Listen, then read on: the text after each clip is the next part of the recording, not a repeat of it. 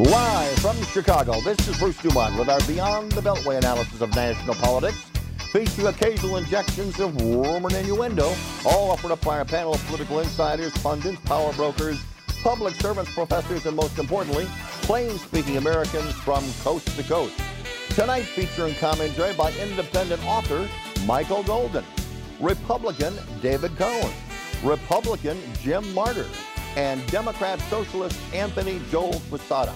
Our program tonight coming to you on our own base at the Museum of Broadcast Communications in Chicago in the Paul and Angel Harvey radio studio. It's nice to have you with us.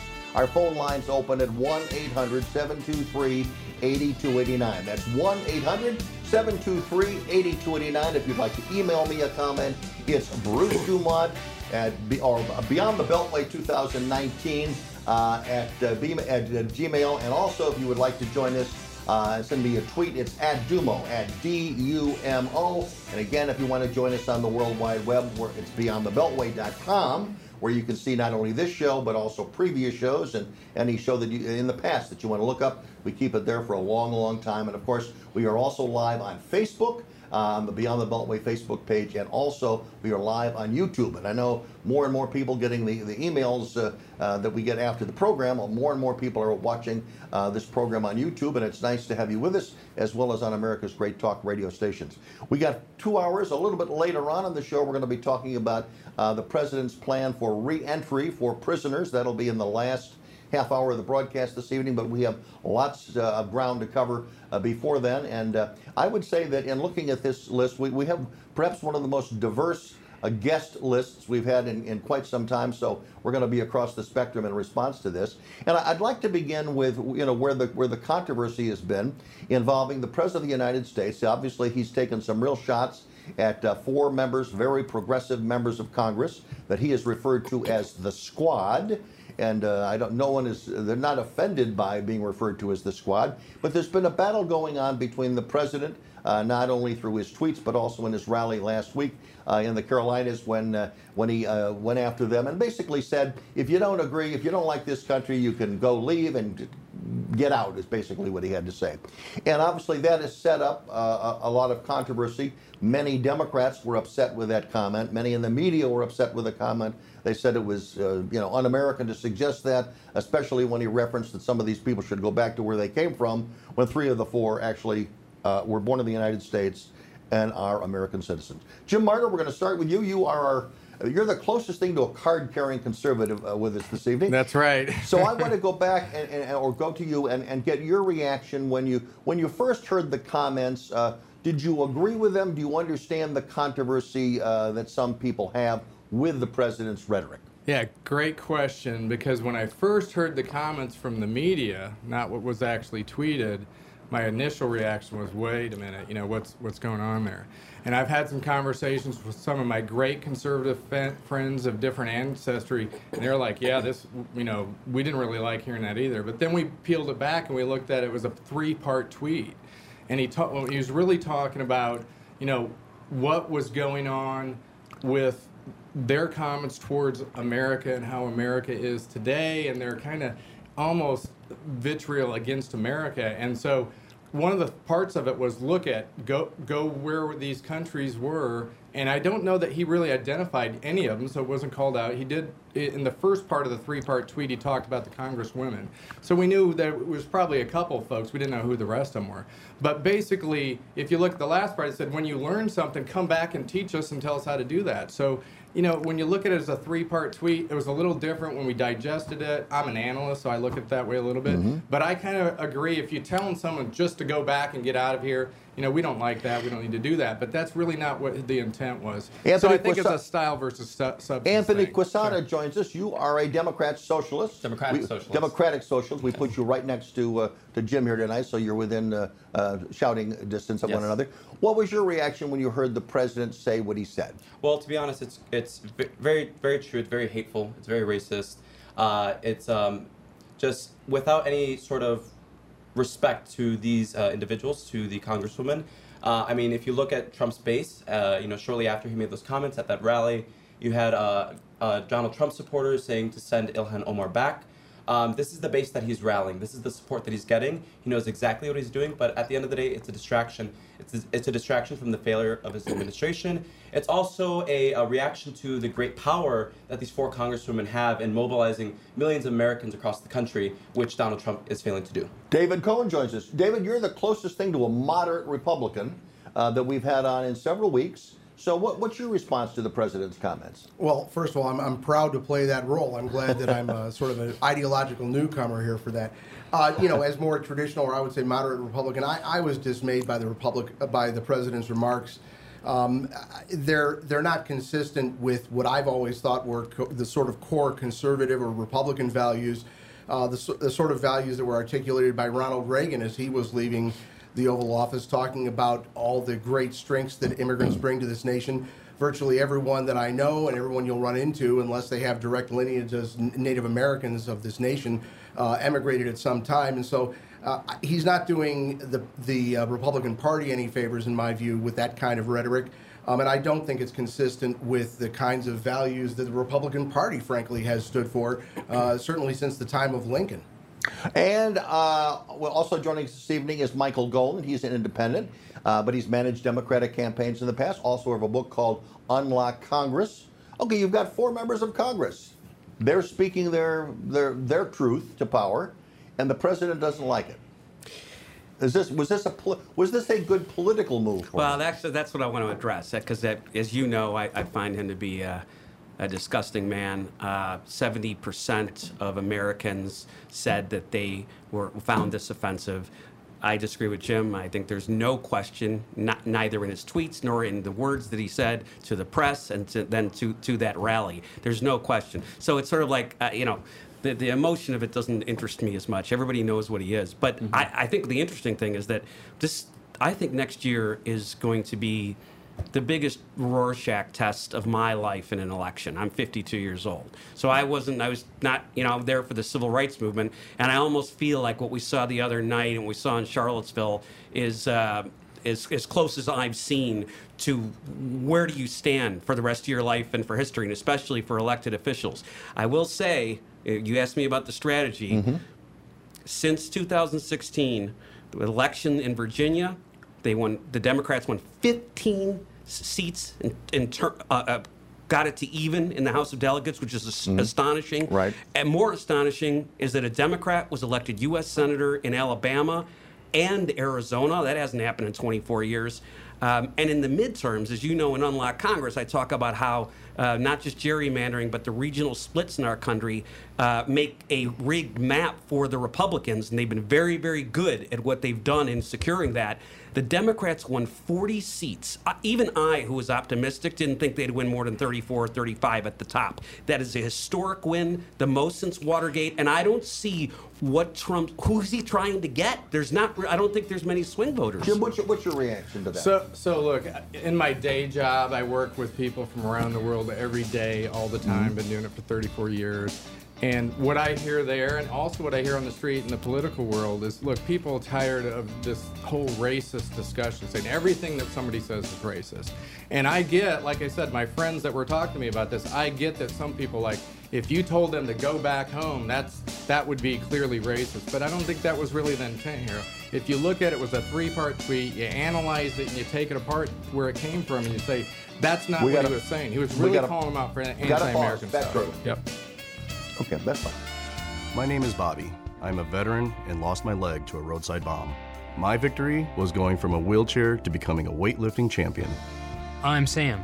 I'm a veteran. My victory was finding a career I can be proud of and supporting my family. America's veterans are on their most important tour, the tour of their lives. I'm a veteran. My victory was going from homeless to home. At DAV, we're on a mission to help veterans get the benefits they've earned. I'm a veteran, and my victory was finishing my education. DAV offers veterans of all generations a lifetime of support for victories great and small. My victory was proving that disability is not a limitation. My victory was getting my service dog a new best friend. We help more than 1 million veterans every year as they face and conquer their challenges. My victory is being able to be there for my family. When America's veterans win, we all win. Help us support more victories for veterans. Go to DAV.org. Bruce Dumont back in Chicago. The president, in his response to this, he has talked about that, the Democrats, members of Congress, who were very quickly to pass a resolution, sort of decrying his words, that they did not go far enough when they recently tried to, say to some of the members of the squad, hey, cool it with your comments about Israel. And a lot of people perceive their comments about Israel as being anti-Semitic. When you look at what the squad collectively has said, Michael, you're Jewish, what do you think? I mean, could the Democrats and should the Democrats have been stronger in tapping them down? Well, first things first. Let's not make this an equivalence, because members of Congress represent 700,000 people. The president is the only person we all vote on. So him telling people to go back to their countries,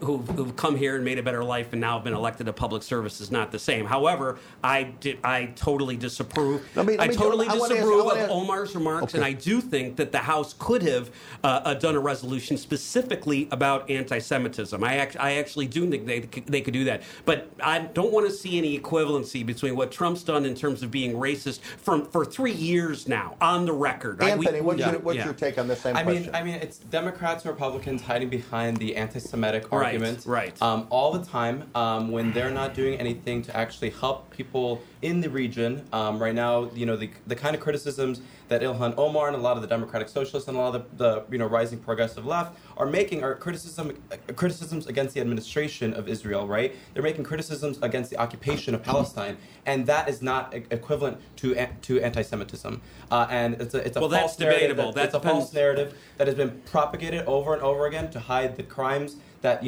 our congressmen are supporting when it comes to the occupation of Israel. Yeah, we disagree about that, for the record. I want to get your response, but I want to get David's response as well. Well, I think that when it comes to political speech by elected officials, perception is reality. And first of all, any elected official of either party, any party, needs to be held accountable for remarks that are intemperate or offensive, or that offend communities of interest. But I think that I have a little bit of a different take on this, and that is that beyond the debate about whether or not Rep. Omar's remarks were anti-Semitic, and if they were, to what degree, and how outraged should the Congress and people of America be about it, we're talking about 4 freshman members here.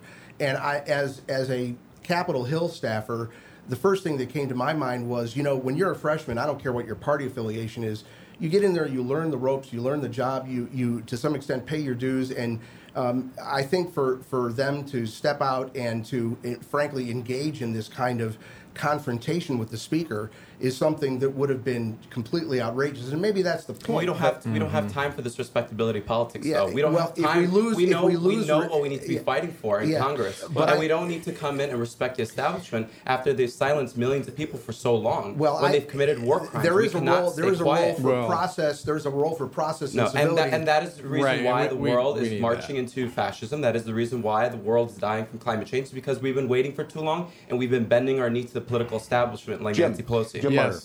So look, a lot to digest here, right? But so one of the points, again, back to what was going on with it, said go back and learn, fix it, and then come back and tell us how you did it, right? So think about this. We have 4 freshman congressmen. Yeah, they represent actually about 900,000 folks. But if you look at that and you say, but they've been given a mega microphone by the mass media. So there's something going on here. The media's using them, they're literally using them, and they're happy to do it and happy to be that thing where they're going out there. And the things they're allowing saying, them. We have concentration camps at our border with our DH&S. You got to be kidding me, folks. This is stuff. If I've been to Germany, if you've been to the concentration camps, you need to go and see these things to find out what's going on. So there's an old expression, and it counts now, I think, more than any time in terms of looking at politics, right? Where you stand depends on where you sit, okay? So when Omar says all about the Benjamins, that is an anti-Semitic trope about money, and I could give you 5 examples, if we had some time, of Donald Trump doing that and not getting any type of formal sanction. So let's just start there with the double standard. I don't think that Omar is even ready for prime time, and that's why Trump's propping her up. Maybe AOC could go toe-to-toe, maybe with some more seasoning, but Omar is not ready for this. Is there a legitimate question to be debated whether or not the Israeli lobby has provided financial cover and support for members of Congress who believe in a strong state of Israel, and if they're accepting money from that lobby, is it wrong to say how much of that money is being persuasive to how they vote? Is it wrong to ask that question? Well, I'm sure you've made the comment about the power of the oil industry and right, so other I was going to say, but if you're going to ask that question, how is that different from all of the money flooding through the system? I don't pick on one thing when I wrote my book. I did a comprehensive review of all the issues, domestic issues that are hurting this country, and the interest behind them. See, if you're singling out, that's almost worse. Here's I'm going to ask you this one. Does a position of anti-Israel, which many believe is also anti-Semitic, although I think there's a case that can be made, there's a slight difference between the two. Can you make a case that someone with that, let's say an extreme position, let's say the person is anti-Semitic, do the voices of anti-Semitism deserve to have a voice in Congress as part of a discussion, Dave? I don't mean I'm just saying if you took the collective population of those 4 congressional districts, do you think that a majority of people in those districts would believe in a position that you might describe as anti-Semitic? I have no idea what I know what they would. I would just say, and also as someone of Jewish descent, anti-Semitism, like all kinds of bigotry that infect our world, is a kind of disease in my view. Yes. And it's something that we haven't well addressed as a nation or globally, for that matter. But it seems to me that if you have any elected official who engages in, and I do think there is, by the way, a meaningful distinction between someone who wants to criticize U.S. foreign policy, our relationship with Israel, the nature of our diplomatic relations, and what we do or do not do in support of Israel. Those are legitimate policy debates. Anti-Semitic language, anti-Semitic tropes have no place in our political or policy dialogue. Exactly. None. Well said. Have no place in the world. Exactly. None. Okay. So if you believe that way, and you have a member of Congress who speaks that way, at least it's interpreted by others that she's anti-Semitic. No, see, now the Then people what who do are you- interpreting Yes, it are she the did. people who are racist against her background, her ethnic background, her religious background. How many members of her own party voted against her on They're this? all What bullying about her. what Yeah. she said? They're all bullying But her. what about her words? Right. We They're have to all look at her bullying her. words. All of us are on cameras and microphones. Yeah. If we get criticized in 2 Right, hours, right. you They're can never all take it bullying back. Ilhan I'll get Omar criticized for something as I being said. one of the first Muslim congresswomen That is in not the United criticism. States. It's That's what not she it. said. That is Anytime incorrect factually. Anytime there's been a challenge to white supremacy, to Zionism, to the control of Israel over Palestinian people, and again, not Jewish people. We're talking about people in power. The Jewish people are not in power. The people who are in power are the ones who are engaging in military conflict, who are oppressing people in Palestine, who are oppressing the region. That is exactly what she's going after. resolution to vote against Jim, one thing, Jim, go to you. Yeah, her own caucus put up a resolution to basically condemn what she Right. said, right? And they voted on it, right? Yes. Which caucus? The Democratic Democrats. caucus. Okay, right? yeah, The Democratic party. caucus. This is Right. We are in this party. We are in this political fight right now to go against the party. No, she that has didn't been run as a established. Democratic socialist. She ran as a Democrat. Right, but That's she right. is a Democratic socialist. There is no Democratic Socialist Party. We are Democratic Socialist. So run on that ticket. She is.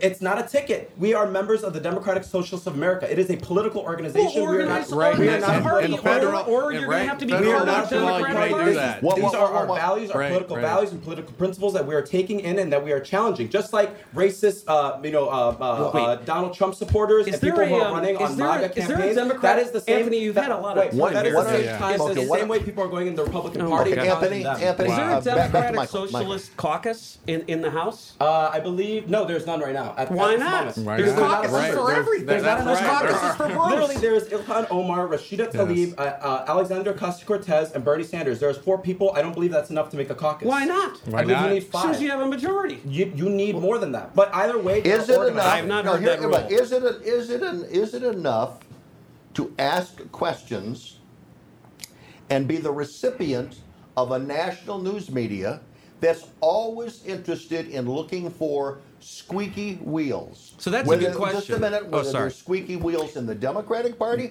or squeaky wheels in the Republican Party. You say something a little outrageous, you're going to get coverage. Period. Can I please answer this question? Because I never get asked this question, and I spent 10 years in media and reporting, and I left this business because of that. Because especially in television, and this goes for local TV, where the first 5 stories are shootings and stabbings, or political media, where they sandwich people yelling at each other between ads, and without eyeballs and without clicks, you get no ad rates. That's why commercial journalism is actually like a dichotomy. You almost can't have it. Yes, the media goes way too nuts and way overblows most of this stuff. It's I sympathize with them a bit, because in the age of Trump and the racism and hatred that he's fueled for 3 years, it's an incredibly difficult job to make any sense of all this stuff on national television. They used to have one good story every 3 weeks on the Hill. Now every day they're literal breaking news, not the BS. Every 2 hours. All right. When we come back, I'm going to ask the question, and I want to see whether there may be agreement on this. Is the media and the way the media operates, as you've just defined, Michael, is it making America a better country or a lesser country? Back shortly from Chicago. I won't answer that one because my filibuster.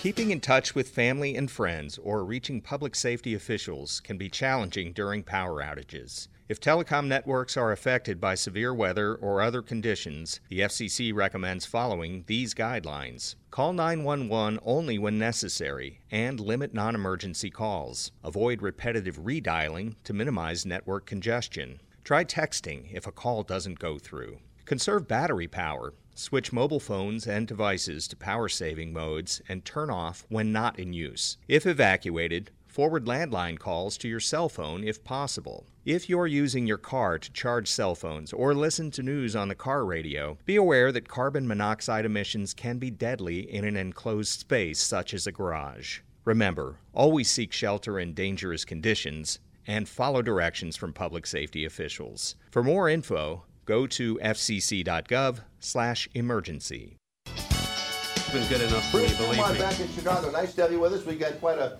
conversation going here, or as you said, Shouty. You said we're doing exactly what you decried? We are. Well, we have 2 hours. We're not talking about how whether Medicare for all is a good thing or not, or whether we're talking about Trump and all the yelling. We're talking about how you win an election, and winning election is finding the right issue that mobilizes your base. We haven't talked about that yet, though. We've talked about those 4 and what they've said and whether it's right or wrong. Do you think that what the president is doing is not turning out his base? Do you think his base? Yeah, but that's a constant. Do you think his base is upset with what he said last week? No, that whatever 32%, but he's been doing that for 3 years. Each vote, just to Trump folks, you only get 1 vote. So I understand, and most politicians run the last race that they won. You can only squeeze so many people out of your base. I don't really understand it. Democrats won also the governorships of Wisconsin and Michigan and Pennsylvania. Because of suburban women, and he's just. I welcome him to keep saying this stuff almost on a political basis. See, that's what concerns me about Democrats. Horrible. They think that he's doing. That's where we're at. They think he's doing a horrible job, and yet you're not confident that the American people are going to reject him. I'm confident. Yeah. I'm confident. You By are the way, I confident. didn't mean I welcome more. I'm saying it would be good for Democrats trying to win the presidency if he kept doing that. Sadly, I don't know which would be worse. But I don't know. No, I think that I mean, look, I was wrong like 99.999% of the country, including Donald Trump, when I said that he was going to lose. But if you put a gun to my head and said you better guess right, I'd say absolutely the Democrats will win. But you remember, who said that he was going to win? Who? I don't know. Who said that Donald Trump was going to win? Besides him, I don't know. Me. About 9 months. Well, you're part of that point. I heard 1%. prediction. Okay. That's quite something. We're now going to let everybody introduce themselves, and we will begin with James Martyr. Jen? All right. Hi, I am James Martyr. I am a candidate for the 14th Congressional District in Congress in Illinois. I live in the village of Oswego. My wife and I have been married for 34 years. We have 4 children, and we have a brand new granddaughter that's blessed our world. So we're very happy to have welcomed her in here. And one of the things that you have said is that if you are successful in your primary, and again, we had one of your opponents on a couple of weeks ago, so part of Equal Time, that's why you're with us this evening. But again, if you are successful in ousting Congresswoman Underwood, yes, who was a surprise Democratic winner last time, yes, she was, you will proudly become a member of the Republican Freedom Caucus. Yes, I look to some great members like Jim Jordan. He's a leader. He's just a great guy. The whole Freedom Caucus, what we're really about is limited government, put Americans first, and bring Washington, D.C. down to size. It's gone way beyond its intended scope from the Constitution, and we need to look back to that. Now, that doesn't mean that we're not going to do things today, folks. We have states. That's what states are for. So, I'm looking local government, better government, limited government. Okay. Also with us is Anthony Joel Quesada. That's Anthony, right. Welcome back. Thank you. So my name is Anthony Joel Quesada. I'm a first-generation queer Latinx that was born and raised in Logan Square. It's where I still live today. I'm a community leader, community organizer. I've been organizing for the past 3 years locally on campaigns, on issue-based campaigns for the fight for rent control, for housing justice, for immigration justice, against the political and economic establishment that has been controlling our lives here in Chicago for too long. I've worked on multiple campaigns. I actually work for a city council member, Alderman Carlos Rosa of the 35th Ward. I'm also a member of the Democratic Socialists of America, which is a 60,000 member organization that has grown rapidly over the past couple of years, and we have also just elected 5 other Democratic Socialists to the Chicago City Council. That's something we discussed last week on this program. We mentioned the number of Democrat Socialists who were elected in the city of Chicago. That's right. For those that are longtime viewers and listeners to the show, they remember, it's hard to believe, a much younger Anthony Joel Quesada that was on this program about 3.5, 4 years ago. That's right. And you were a big Bernie Sanders supporter. Yes. Now, my question to you is, you were old enough to vote. You were also on after Bernie Sanders was unsuccessful, and you were not happy with the way that Hillary Clinton and the Democratic establishment treated him. That's right. And I'm going to ask you a question that I rarely ask a guest. Sure. Did you vote for Hillary Rodham Clinton? I did. Okay, yes, good. because I did not want Donald Trump to win. Way to go. Okay, good. Because a lot of your colleagues did not. Yes, there was not a lot of colleagues who did not. There were a lot of people who were not inspired by this election. That's the reason why Donald Trump won, because they saw the political establishment candidate that was backed by Wall Street running again, same old, and what millions of Americans, what millions of working people want right now is change. Political change, economic change. They want economic freedom. Is Bernie, right now, is Bernie your guy for this Yes, 2020? absolutely. Okay, absolutely. You've not turned your back. He's been working tirelessly to build a campaign for working Americans. David Cohn.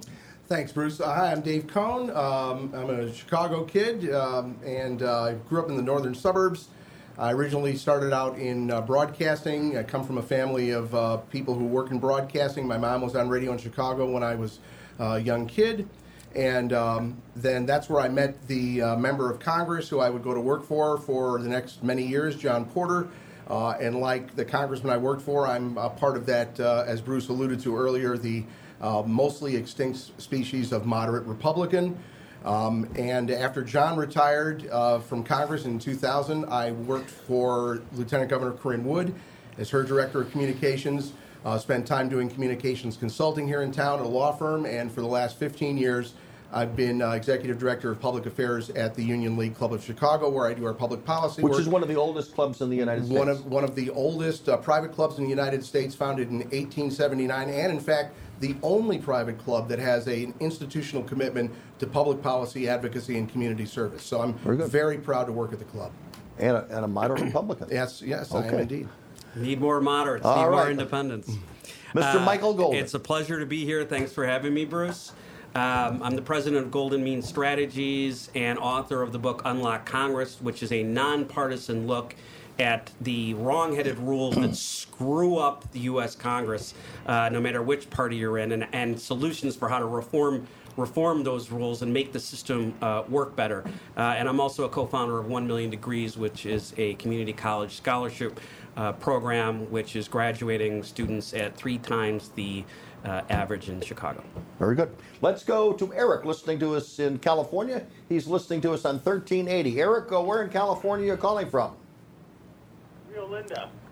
Yorba Linda. Okay, go ahead. Rio Linda. Rio north of Linda. Sacramento. Where is Rio Linda? Just about 13 miles north of Sacramento. Small town. What can we do for you tonight? I just wanted to point out, because I'm so sick and tired of hearing this, send them back home.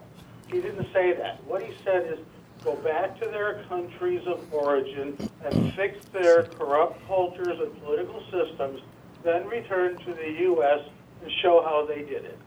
That's exactly it. And there's actually kind of a thing in there that says, look, show us how you did it. That's kind of saying, hey, we want to see what your ideas are. Let's see it. Let's bring them back. They should be able to stay here. That's what that tweet was about. I mean, Eric, you had to look at the context. It's 3-part, folks. Eric, the media didn't report any of it. They did not report any of it. And that's why I said. What does it, I'm going to ask you, and I'm going to ask Eric. We'll let Eric respond first. Eric, what does it say when the president says that, and yet the president doesn't seem to know that 3 of the 4 people are from the United States? What does that basic piece of information tell you?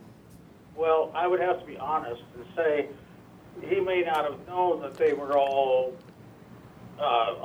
born, or not all, but 3 of them born in the U.S. and U.S. citizens from birth, I think.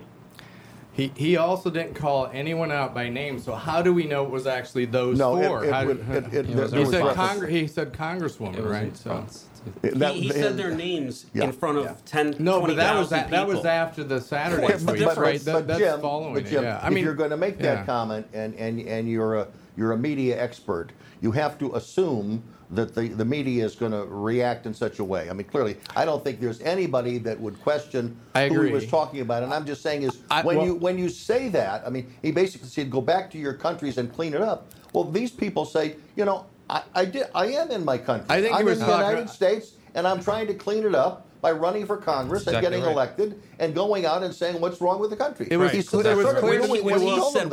He's talked about what's wrong 100 times. It was clear to me he was talking about at least 2 of the 4. It wasn't clear to me he was talking about the other 2.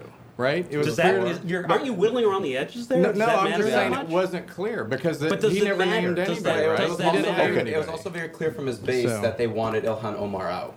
Right, it was very clear from that rally. She should have been censured by Congress, right? But doesn't mean that you sent back. No, but he said go back and show us how to fix it, and then come back. You don't really. Hold on, Jim. But read the tweet. With I'm a straight just going by face, you what don't the really tweet buy that he was Jim's got a as a study saying you're going to go back to your countries and bring back your solutions, even though they're not from those countries. You really can. You can with a straight face say that he meant that. Well, it was political talk, right? So he's a master manipulator. Both sides, but he didn't. It wasn't a racist statement. It was if you don't like America, remember the context was they were saying we have concentration camps on the border, which we don't, by the way. Okay.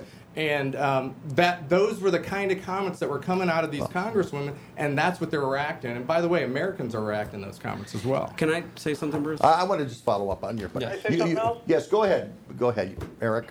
Back to you. Okay. I heard somebody mention something about climate change. I need everyone to know there's 30,000 scientists, real scientists, that signed a petition, 18,000 PhD holders that said there's no evidence for human-caused global warming, and if anything, the CO2 is doing us a favor because it's helping plants grow under more adverse conditions. Well, I hope you enjoy your Okay. very, very warm summer because Well, the planet has never been this hot. Hope you don't have grandkids. Again. That's a different subject. Thanks to you for your call. It's always good to hear from California, especially Northern California. 1-800-723-8289 from coast to coast and border to border. We've got callers on the line. We've lit up the boards, and we'll hear from them when we return from Chicago. Hi, I'm Ryan Sandberg, and I want to tell you about Miracle, the musical, inspired by the 2016 champion Chicago Cubs. It's one of the best productions I have ever seen. Now playing at the Royal George Theater. Do not miss it.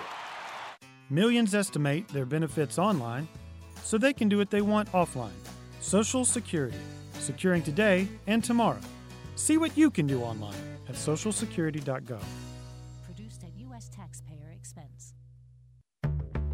Today, millions of people all across America are building a life in recovery from addiction and mental illness, helping themselves and helping each other, with friends, family, and community lending their strength and support. Join the Voices for Recovery. Together, we are stronger. For 24-hour free and confidential information and treatment referral for mental and substance use disorders, for you or someone you know, call 1-800-662-HELP. Brought to you by the U.S. Department of Health and Human Services. Bruce Dumont back in Chicago. I asked a question a couple of segments ago, and now I want to get our guest's response.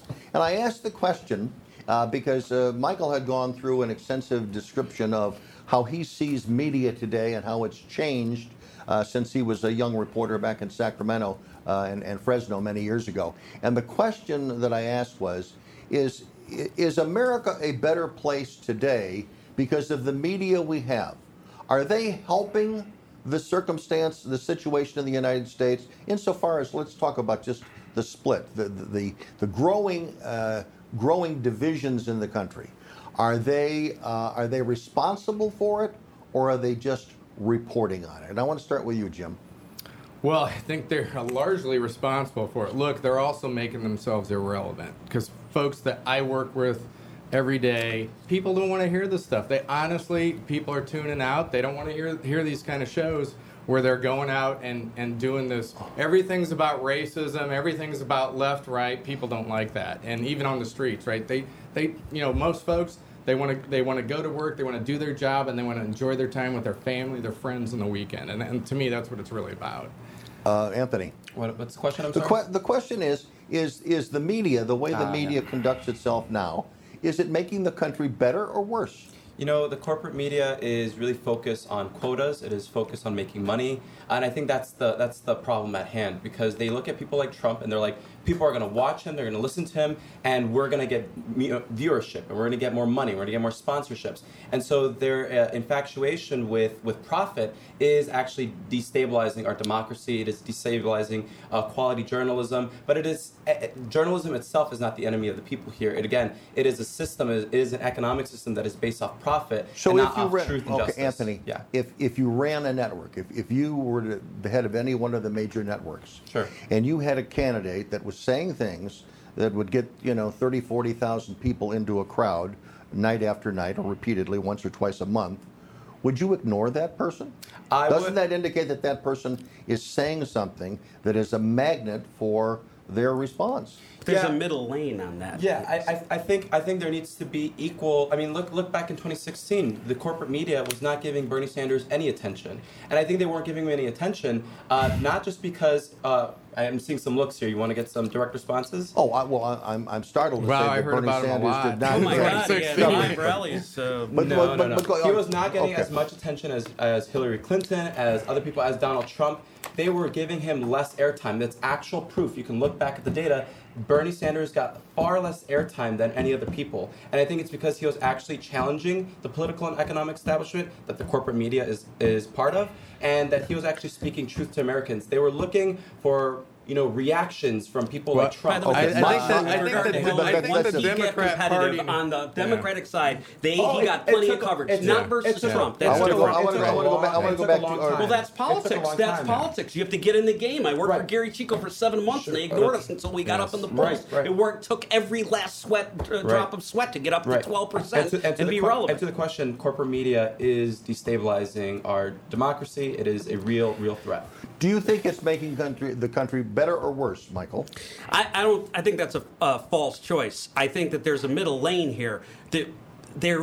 For instance, if you watch CNN, which purports still to be nonpartisan, to be the network in the middle. That's absolute BS. Go ahead. Purports, I said. I didn't say they purports. are. I said they purports. I'm offering right. I'm you're offering my assessment yes. to your purport. Right. No, you're adding to my point. So if you watch the primetime lineup of Anderson Cooper and Don Lemon, even Cuomo. Jake Tapper in the afternoon, to varying degrees, they do report facts, but they cannot separate themselves. I sympathize with them, but they cannot separate themselves personally. They cannot deliver it straight without it looking critical of the president. And I sympathize with that because they're human beings and he's a disgusting man who's president of the United States. But still, there's a middle lane where you're reporting these things and you're not letting your emotion. Look, when I was a reporter, I stopped being a reporter because I didn't want to keep telling two sides of the story, just personally, when I agreed with one. So I went into politics and took one side. But if you're in the media, you constantly have to try not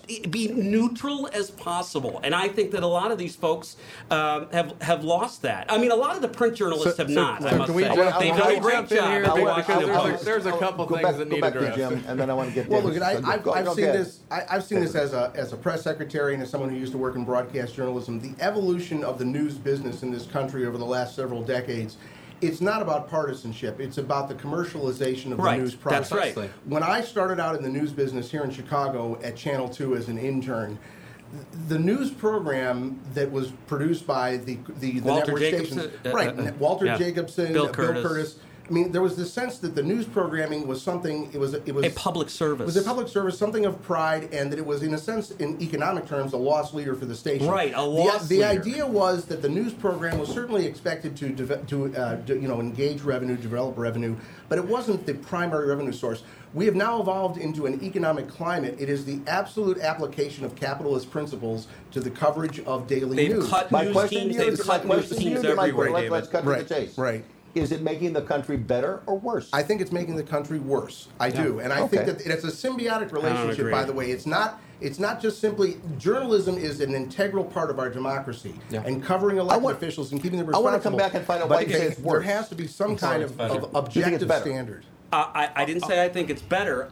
I look, I'm not Congress. Well, it's either better or worse. No, see, that's not. You know what? You know what? The middle course is the name of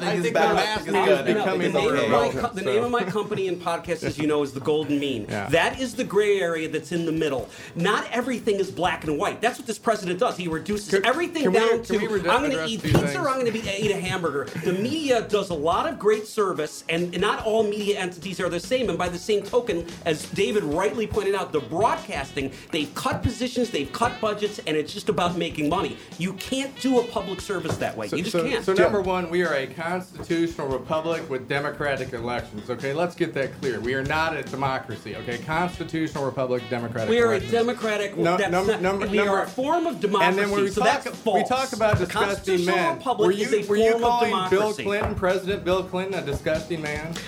In 1990, I'll answer your question. As soon as that affair happened with Monica Lewinsky, before even impeachment. Do you still call him that? Can I finish my? Finish. I said he should get out of office. Anybody who does that with a 19-year-old who's an intern in a public house like the White House. That's right. But, that is right. But that is right. If you don't think that this what guy, about the groping of women? What about the rape charges? If you don't think this guy should be impeached, and you think Clinton should be impeached, you're a hypocrite. Well, look, that.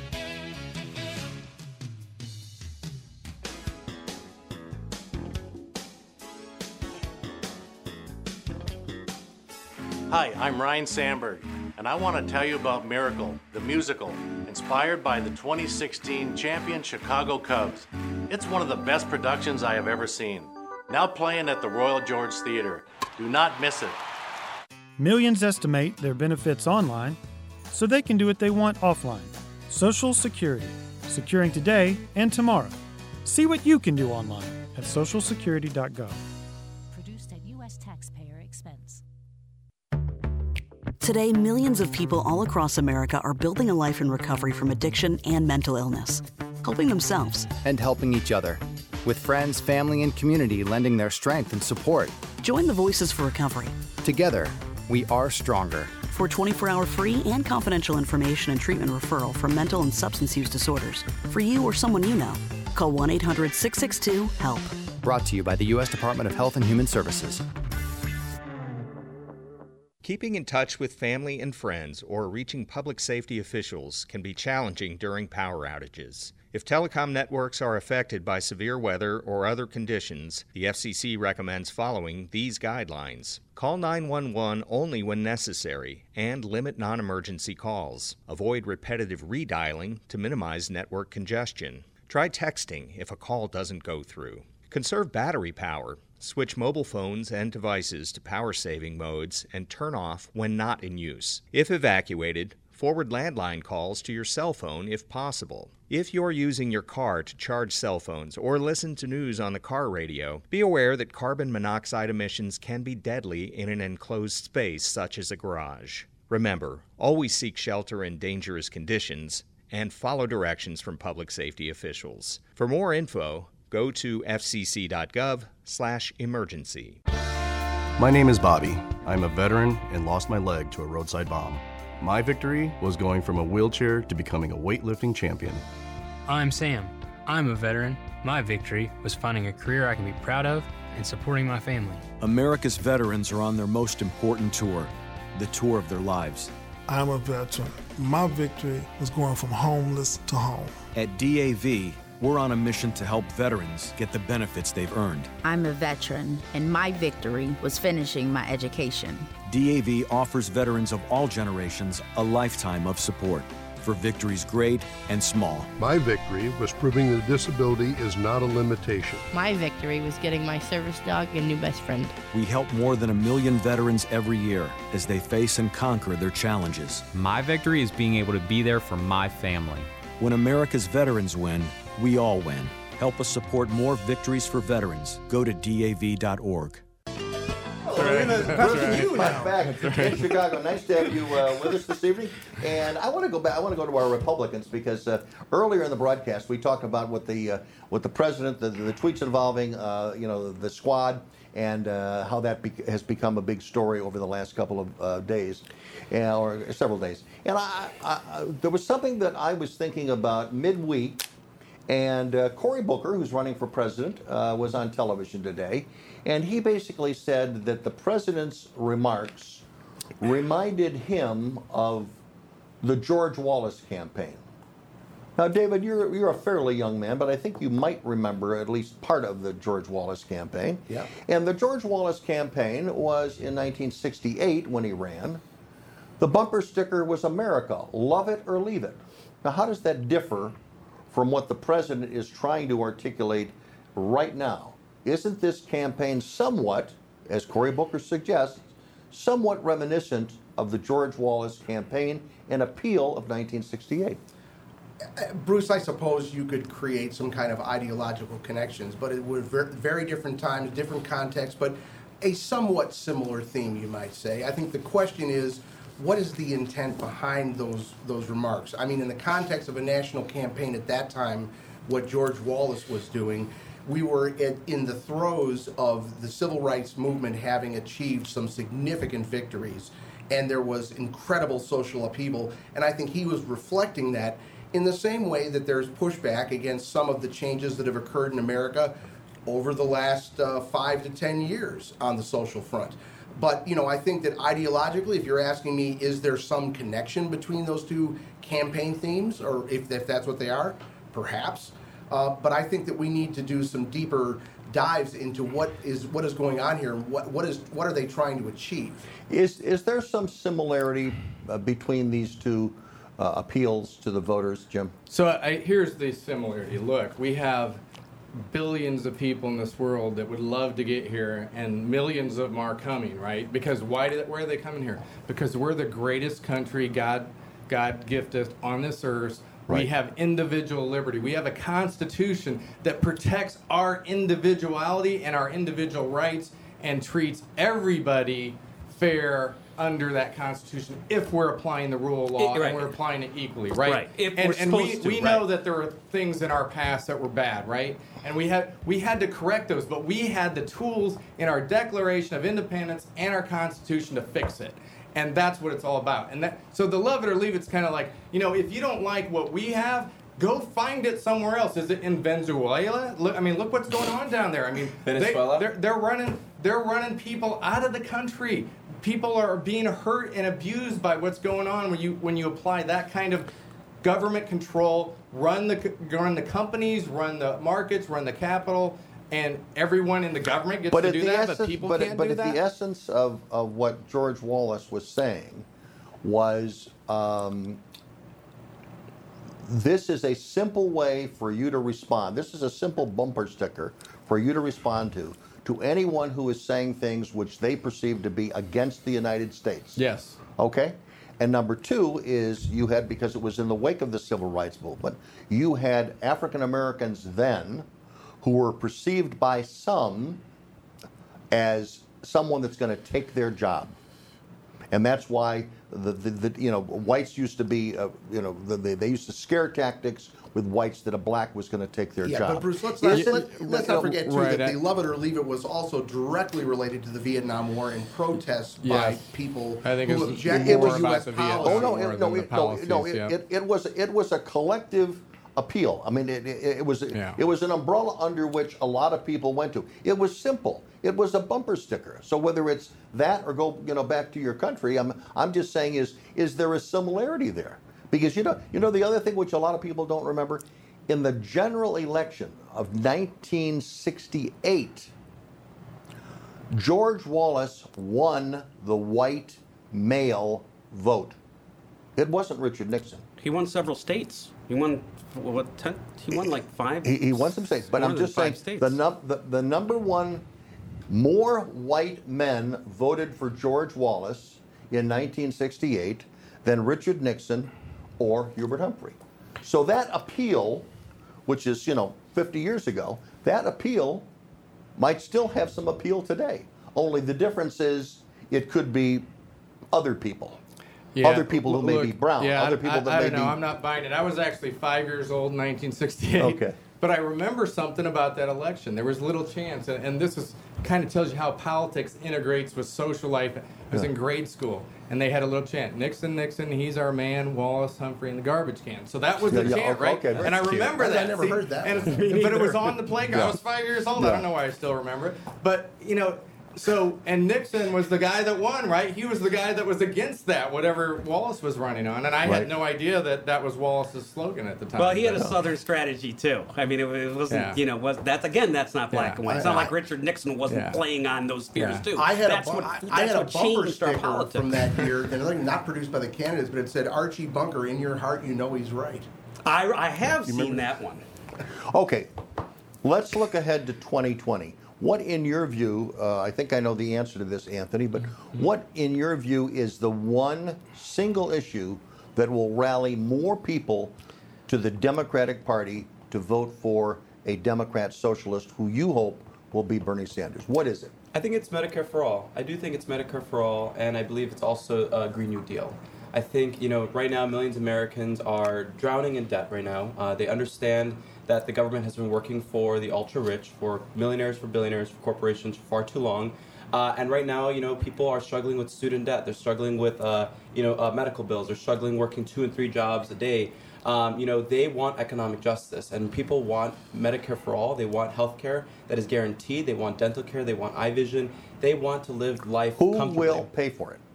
The millionaires and billionaires and the American people, but mainly we're going to put 30 days if you took all of their money. We're going to put this bill to Wall Street, to millionaires and billionaires like Bill Gates, like Elon Musk, like Warren Buffett, people, the Walton family, people. The 3 richest people in the United States own more wealth than the bottom 150 million Americans. So when we talk about who's going to pay for things, it's going to be Wall Street and it's going to be the billionaires. If Bernie Sanders is elected, yes.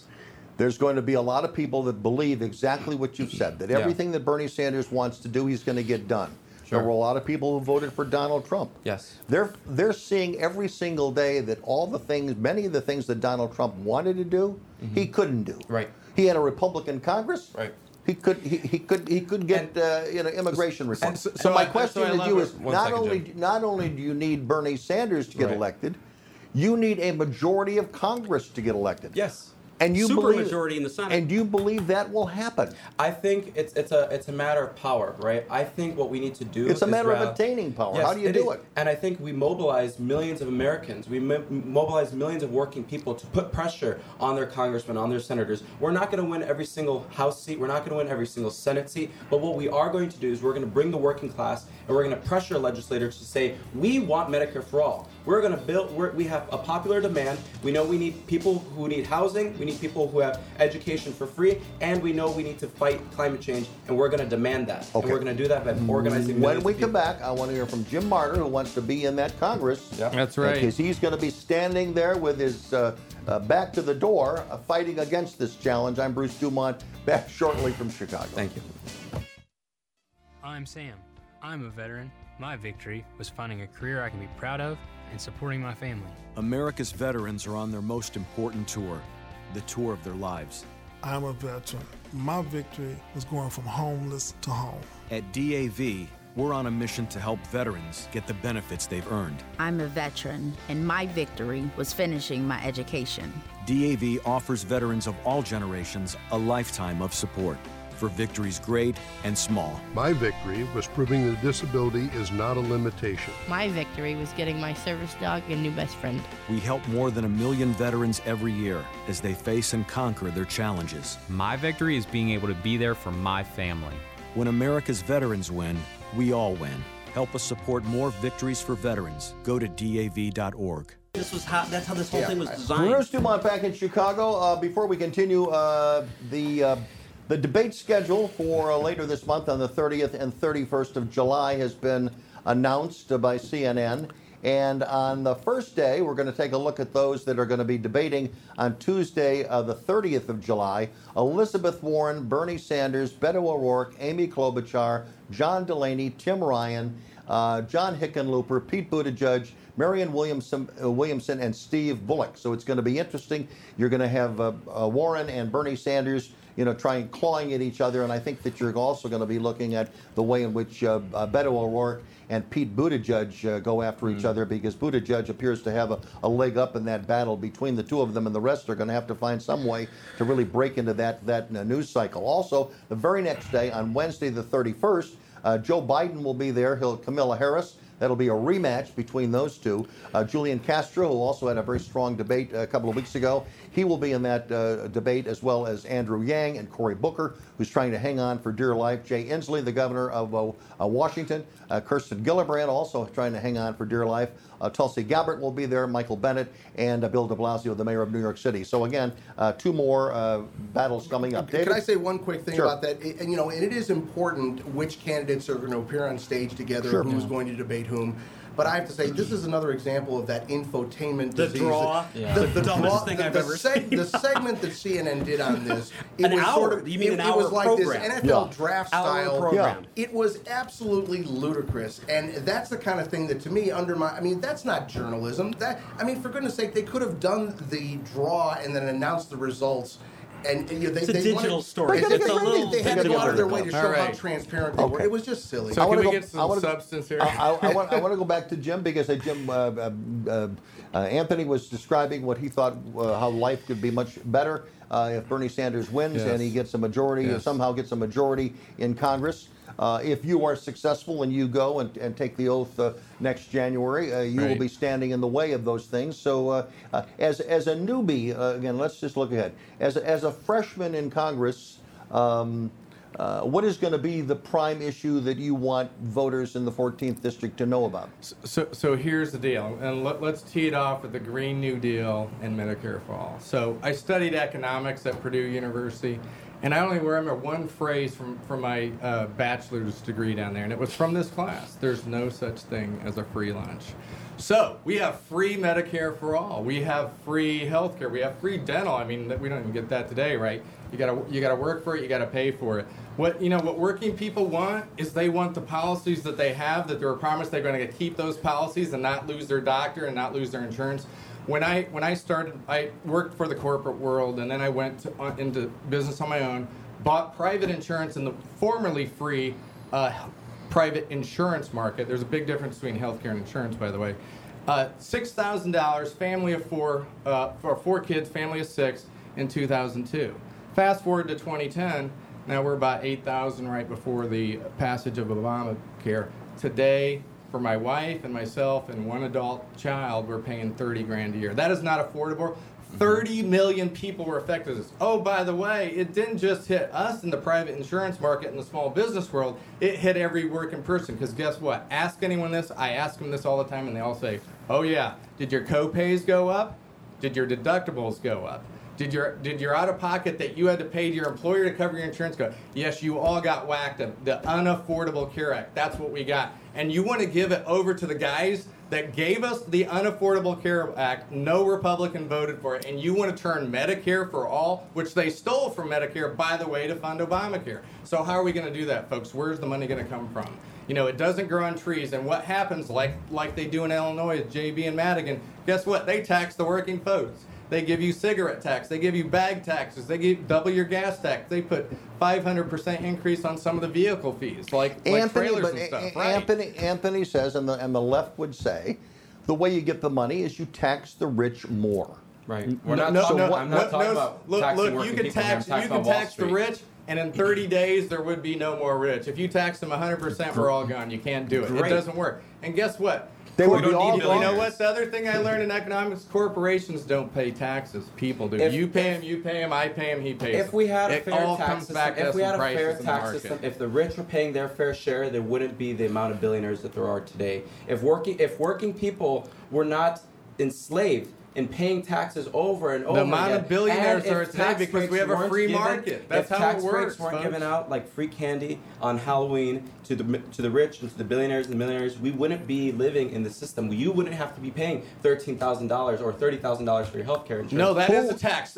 Sorry, Right, so- that was Go the ahead. largest tax increase in American history, folks. When you did Obamacare, look at the numbers they had to get there. That's what it is. It turned into taxes on medical devices, direct Anthony, my question to you is, if you did away with the millionaires, you just said get rid of the millionaires, get rid of the billionaires. Mm-hmm. If they wave a magic wand, they're all gone. Who invests in corporations that make things, that hire people?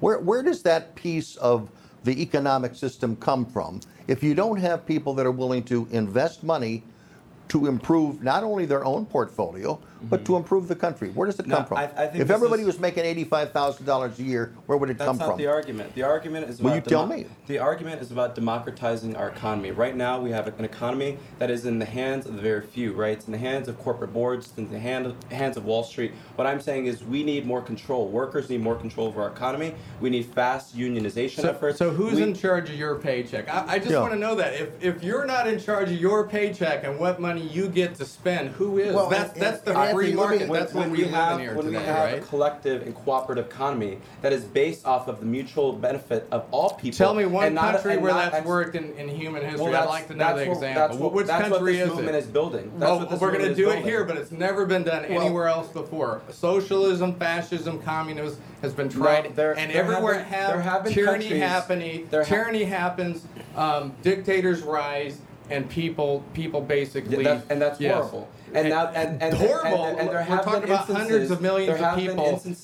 There have One been at a time. instances in human history where people have come together and they have collectively taken And you can control do that of in the a economy. free market capitalistic And society. no, that You're you welcome can't. to do that No, with you your can't. friends and No, your you can't. community. No, you can't when you're anytime working you want. 3 Yes, you jobs are. a day. No, you can't when you're living in poverty. You have no options to do that. You have to work to live. Maybe that's something you don't understand, but that's something that I understand. Well, look, and I don't have no well, freedom well, in this economy, well, and nor look. does my community. Look. So that's what we're fighting One for. at a time, Jim. Look, I've been working to live since I was 16. So I've been in the working world my entire life.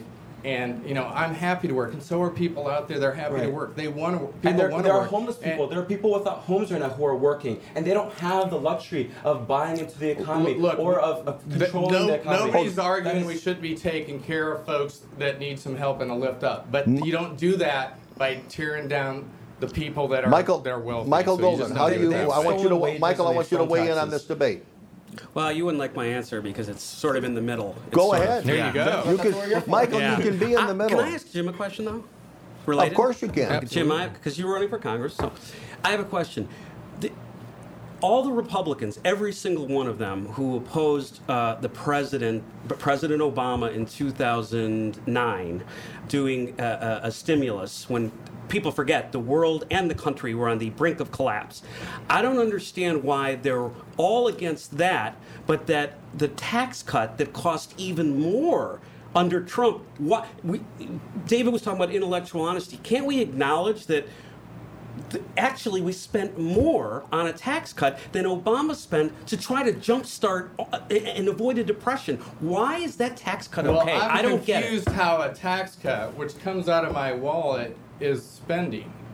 What? Okay? I'm confused. Of course, how spending. It's money out of the budget. It's money out of the federal budget, Jim. The country's going bankrupt. It's money out of the budget. Right. Let's establish our terms take some here. things out of the budget then, spending right? taxes, returning taxes for spending. Taxes are what comes out of everyone's wallet right here in this room. Right. That is not spending, the country folks. Spends it. That is either on programs or defense so when Obama or had tax his stimulus, where were those shovel-ready jobs? Because they didn't spend it on building things. That's not the question. That's not the question. But that was the example you used. I said... What do we spend it on?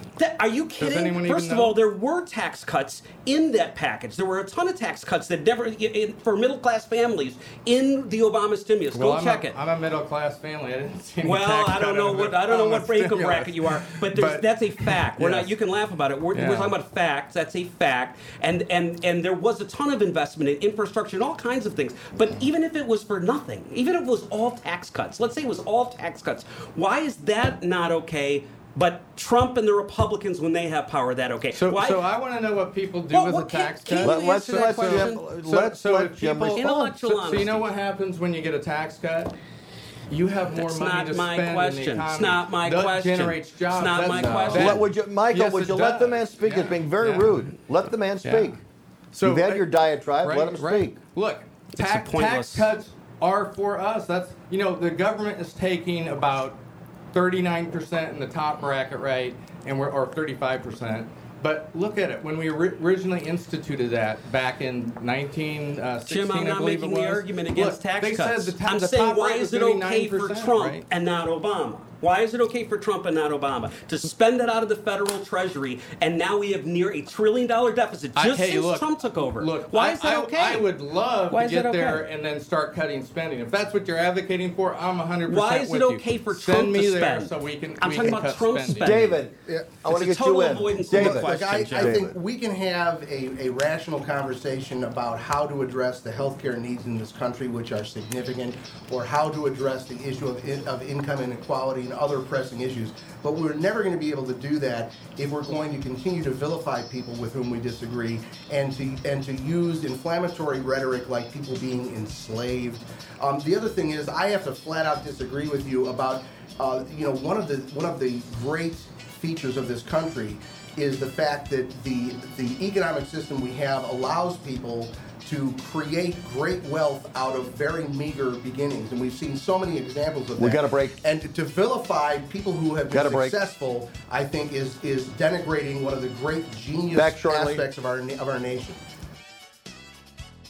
Keeping in touch with family and friends or reaching public safety officials can be challenging during power outages. If telecom networks are affected by severe weather or other conditions, the FCC recommends following these guidelines. Call 911 only when necessary and limit non-emergency calls. Avoid repetitive redialing to minimize network congestion. Try texting if a call doesn't go through.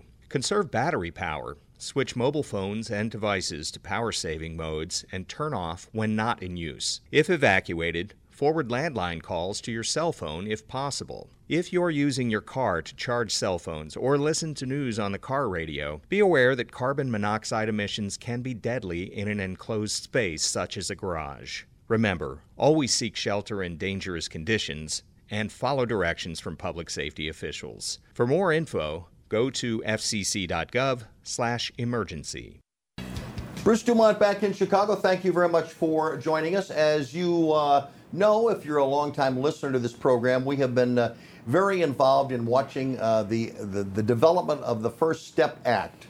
And we've been talking about it for a number of years. This is part of the criminal justice reform that is sweeping both Republicans and Democrats. It's one of the few things that has happened in Washington, D.C., and it brings together those who are liberal, left of center, and those that are right of center, not only the Koch brothers, but the ACLU and a lot of other groups.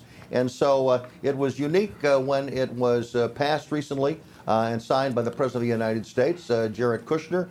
His son-in-law has been basically the chief quarterback for that project. And we've done a lot of conversations about it. And last week, as part of the rollout of this First Step Act, was the announcement by the Bureau of Prisons that 3,100 federal prisoners will soon be released, and they're going back into the population. And again, their sentences have been reduced. And joining us now to sort of bring us up to date on what's happening is John Koufos. John is the National Director for Reentry Public Policy at the Texas Public Policy Institute. He joins us from Washington, D.C. And John, thank you for joining us on Beyond the Beltway tonight.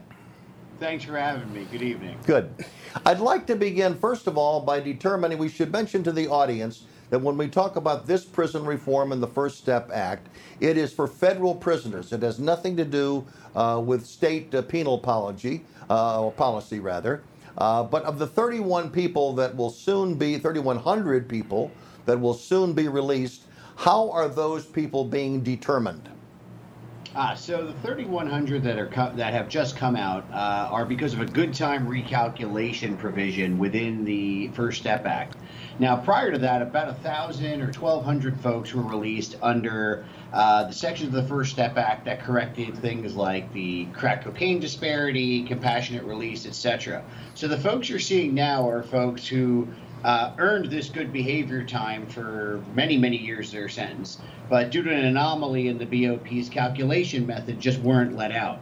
So those retroactive recalculations are being done, and they're going to come out to the community. Now, it's important to know that the estimates are about 900 to 1,000 of those individuals are going to be released to other detainers, say mostly ICE detainers, and if another state wants that person. So not all 3,100 will hit the street because some may be here illegally. And those that are being that are illegal, they will be released to ICE, and ICE, we will assume, will deport them? Well, what happens is an ICE detainer goes in right away when a person who's undocumented enters the federal prison system, which means if you have a detainer from any jurisdiction, you can't leave unless that jurisdiction agrees to get you or resolves a detainer. ICE detainers trump all other detainers and are automatic. So a person cannot go anywhere except into ICE custody if ICE has a detainer on them. And then the ICE process then plays out. Now, at the basis of this issue, which the president has articulated, is that he wants to make sure that people that are getting out of prison are trained and have an opportunity to get a job, to become productive citizens.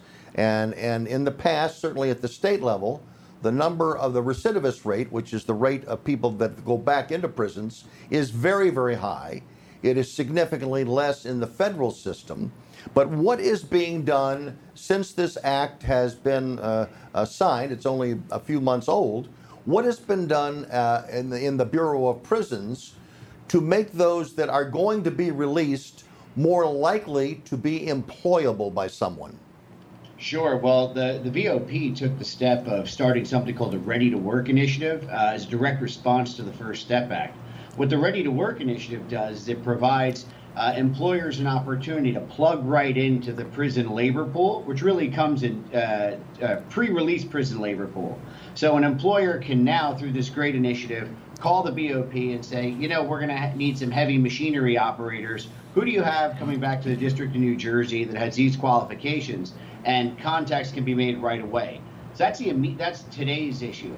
And then what happens is the BOP is expanding their vocational programming, expanding their educational programming to match in-demand jobs in regions. So you're seeing a great expansion of job training inside the BOP. But the Ready to Work initiative has got people really excited, particularly because big organizations that I have the pleasure of working alongside, like the Society for Human Resources Management, which has about 300 constituents who are HR officers across the country are partnering with the BOP and the United States Probation Officer to put these people back to work.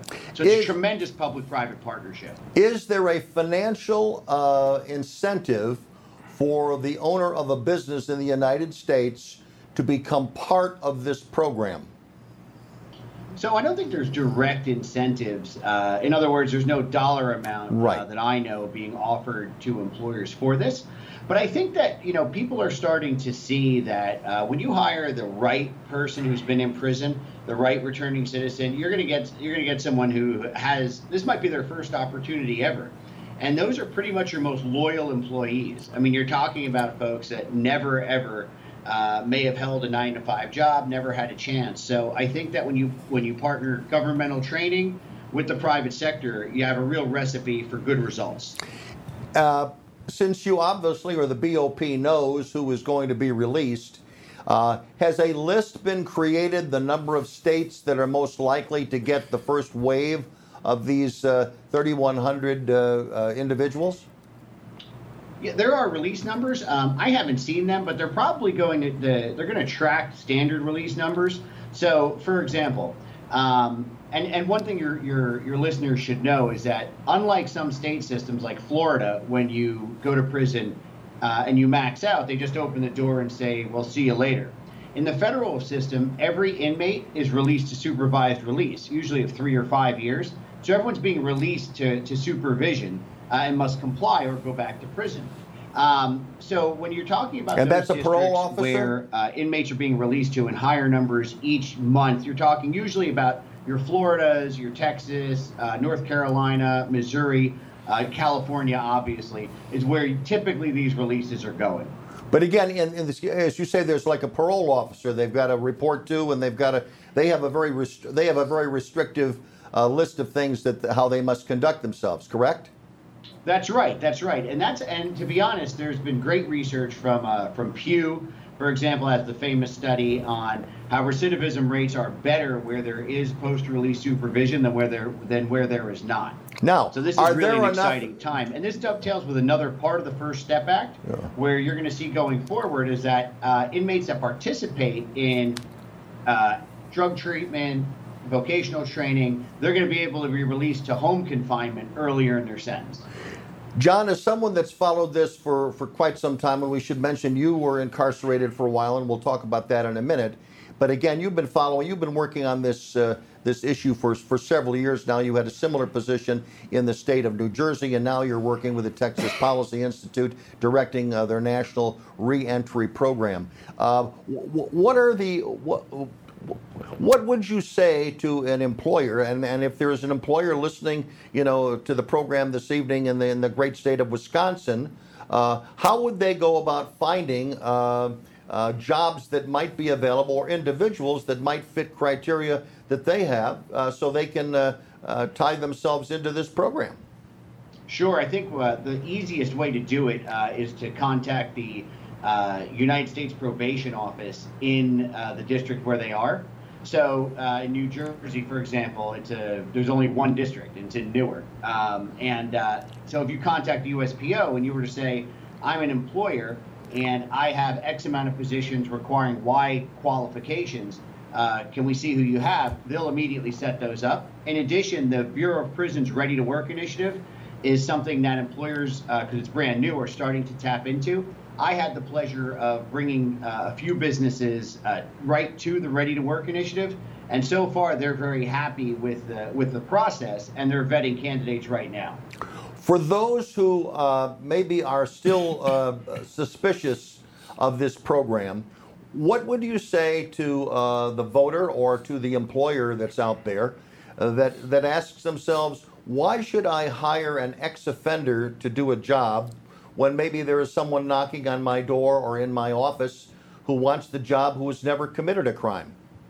Well, first and foremost, I think that any business should always hire the best candidate, whoever that is, right? So you're going to have a straight skill situation there. I don't think anyone's asking businesses to hire just for the sake of hiring. But going forward, I think that we have to reframe this issue. And remember that we're all consumers of the criminal justice system, right? Some people went to prison, some people, or most people pay taxes, some people are victims of crimes. And the idea is when we start realizing that we're all consumers of that system, we all have an interest in the solution. And smart justice interventions lead to safer streets. They lead to tax bases that were previously tax drains. And I think that effective reentry protects tomorrow's victims with today's interventions. There's a number of reasons to do it, but a business should never hire someone who's unqualified merely because they went to prison or for any other factor for that matter. Is your biggest fear that someone who is released is going to commit a crime and it's going to end up on the front page of a newspaper or leading a story on CNN? No. My biggest fear is that employers don't tap into the programs that are historical right now. This was generational change. But to your point, those Willie Horton situations, they're by far the outlier in situations. And listen, I mean, there is no perfect system on this planet in anything. And I think that, you can find people who have no criminal record and commit horrible crimes. I don't necessarily think that that a person who's committed a crime is automatically going to be more likely to rob your place than someone who is not. In fact, particularly if someone's in treatment, candidly, I'd rather have the person in treatment. John, hang on 1 second. We've got to pause, and then we'll be back to you. I'm Bruce Dumont.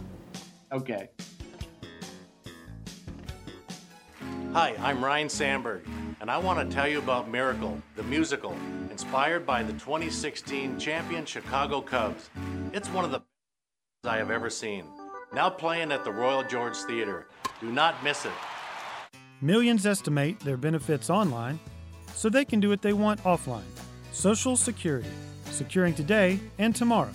See what you can do online at socialsecurity.gov. Produced at U.S. taxpayer expense. Today, millions of people all across America are building a life in recovery from addiction and mental illness, helping themselves and helping each other, with friends, family, and community lending their strength and support. Join the Voices for Recovery. Together, we are stronger. For 24-hour free and confidential information and treatment referral for mental and substance use disorders, for you or someone you know, call 1-800-662-HELP. Brought to you by the U.S. Department of Health and Human Services.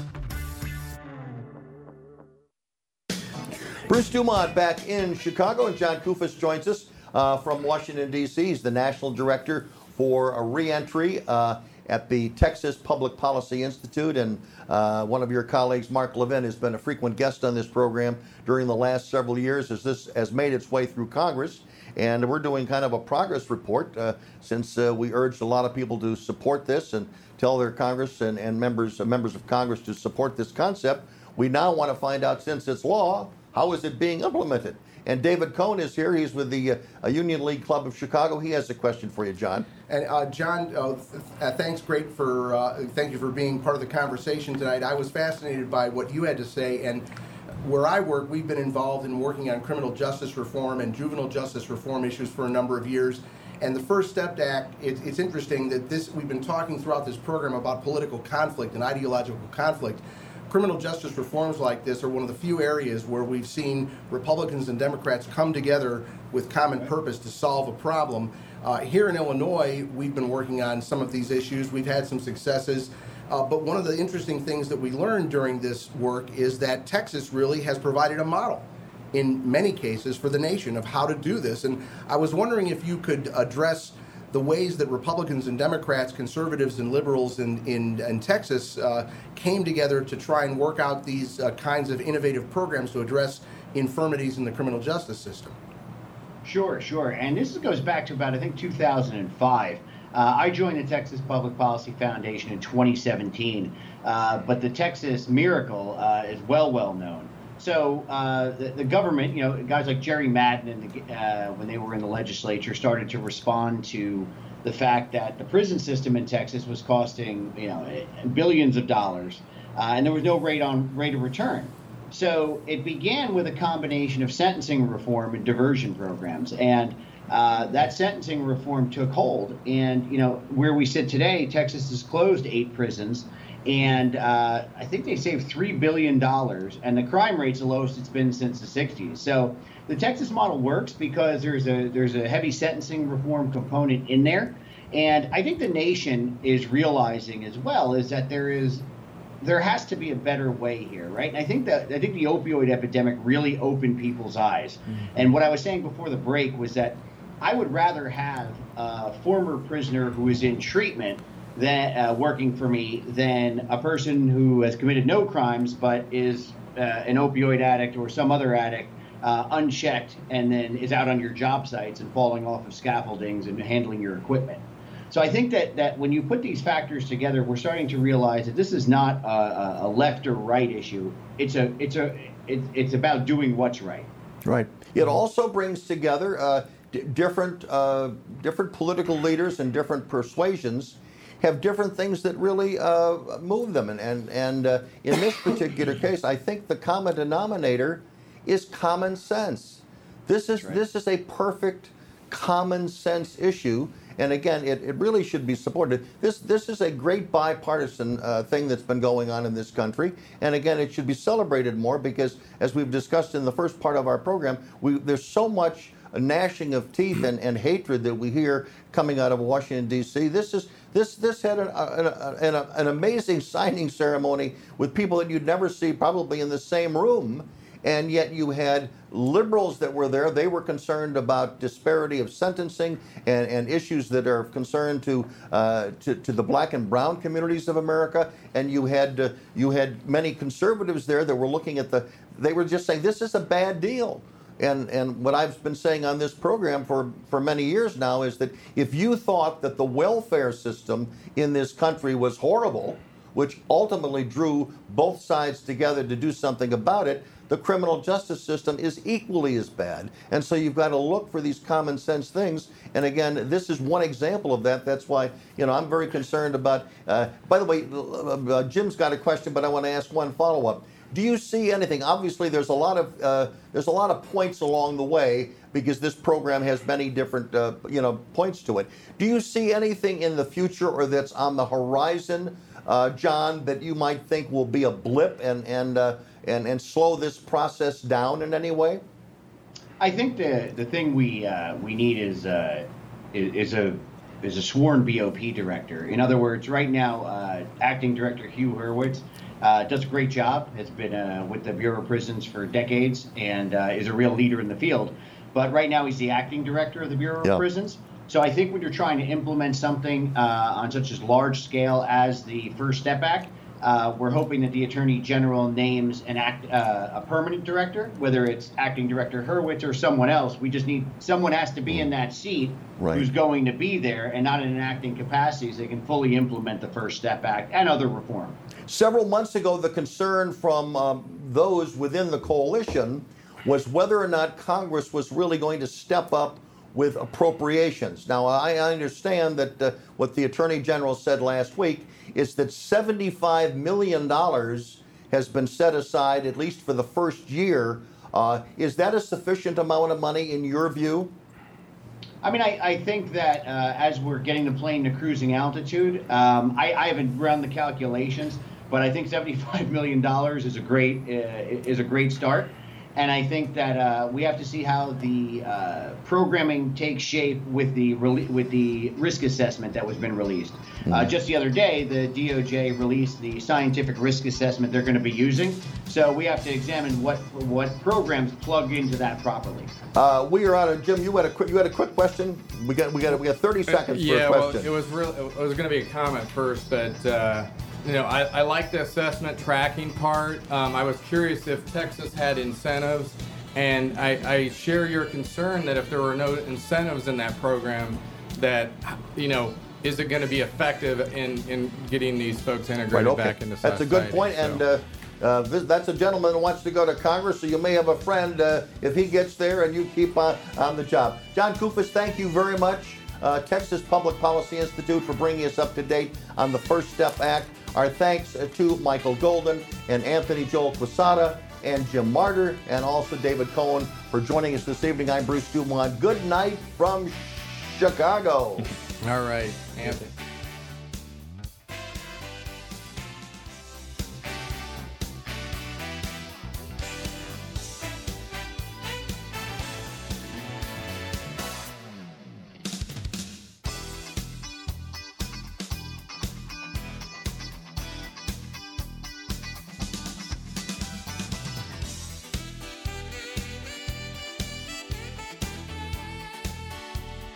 Hi, I'm Ryan Sandberg, and I want to tell you about Miracle, the musical, inspired by the 2016 champion Chicago Cubs. It's one of the best productions I have ever seen. Now playing at the Royal George Theater. Do not miss it. Millions estimate their benefits online so they can do what they want offline. Social Security, securing today and tomorrow. See what you can do online at socialsecurity.gov. Produced at U.S. taxpayer expense. Today, millions of people all across America are building a life in recovery from addiction and mental illness, helping themselves and helping each other, with friends, family, and community lending their strength and support. Join the Voices for Recovery. Together, we are stronger. For 24-hour free and confidential information and treatment referral for mental and substance use disorders, for you or someone you know, call 1-800-662-HELP. Brought to you by the U.S. Department of Health and Human Services.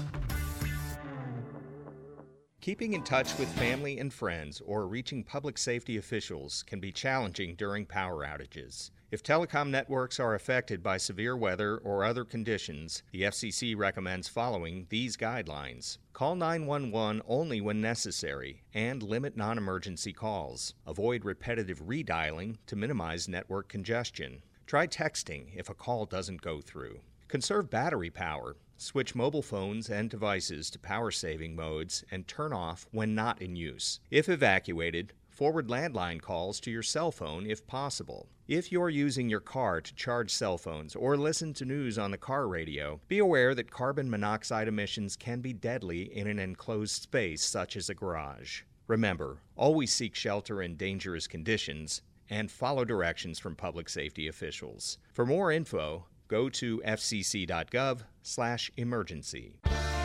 My name is Bobby. I'm a veteran and lost my leg to a roadside bomb. My victory was going from a wheelchair to becoming a weightlifting champion. I'm Sam. I'm a veteran. My victory was finding a career I can be proud of and supporting my family. America's veterans are on their most important tour, the tour of their lives. I'm a veteran. My victory was going from homeless to home. At DAV, we're on a mission to help veterans get the benefits they've earned. I'm a veteran, and my victory was finishing my education. DAV offers veterans of all generations a lifetime of support for victories great and small. My victory was proving that disability is not a limitation. My victory was getting my service dog a new best friend. We help more than 1 million veterans every year as they face and conquer their challenges. My victory is being able to be there for my family. When America's veterans win, we all win. Help us support more victories for veterans. Go to DAV.org.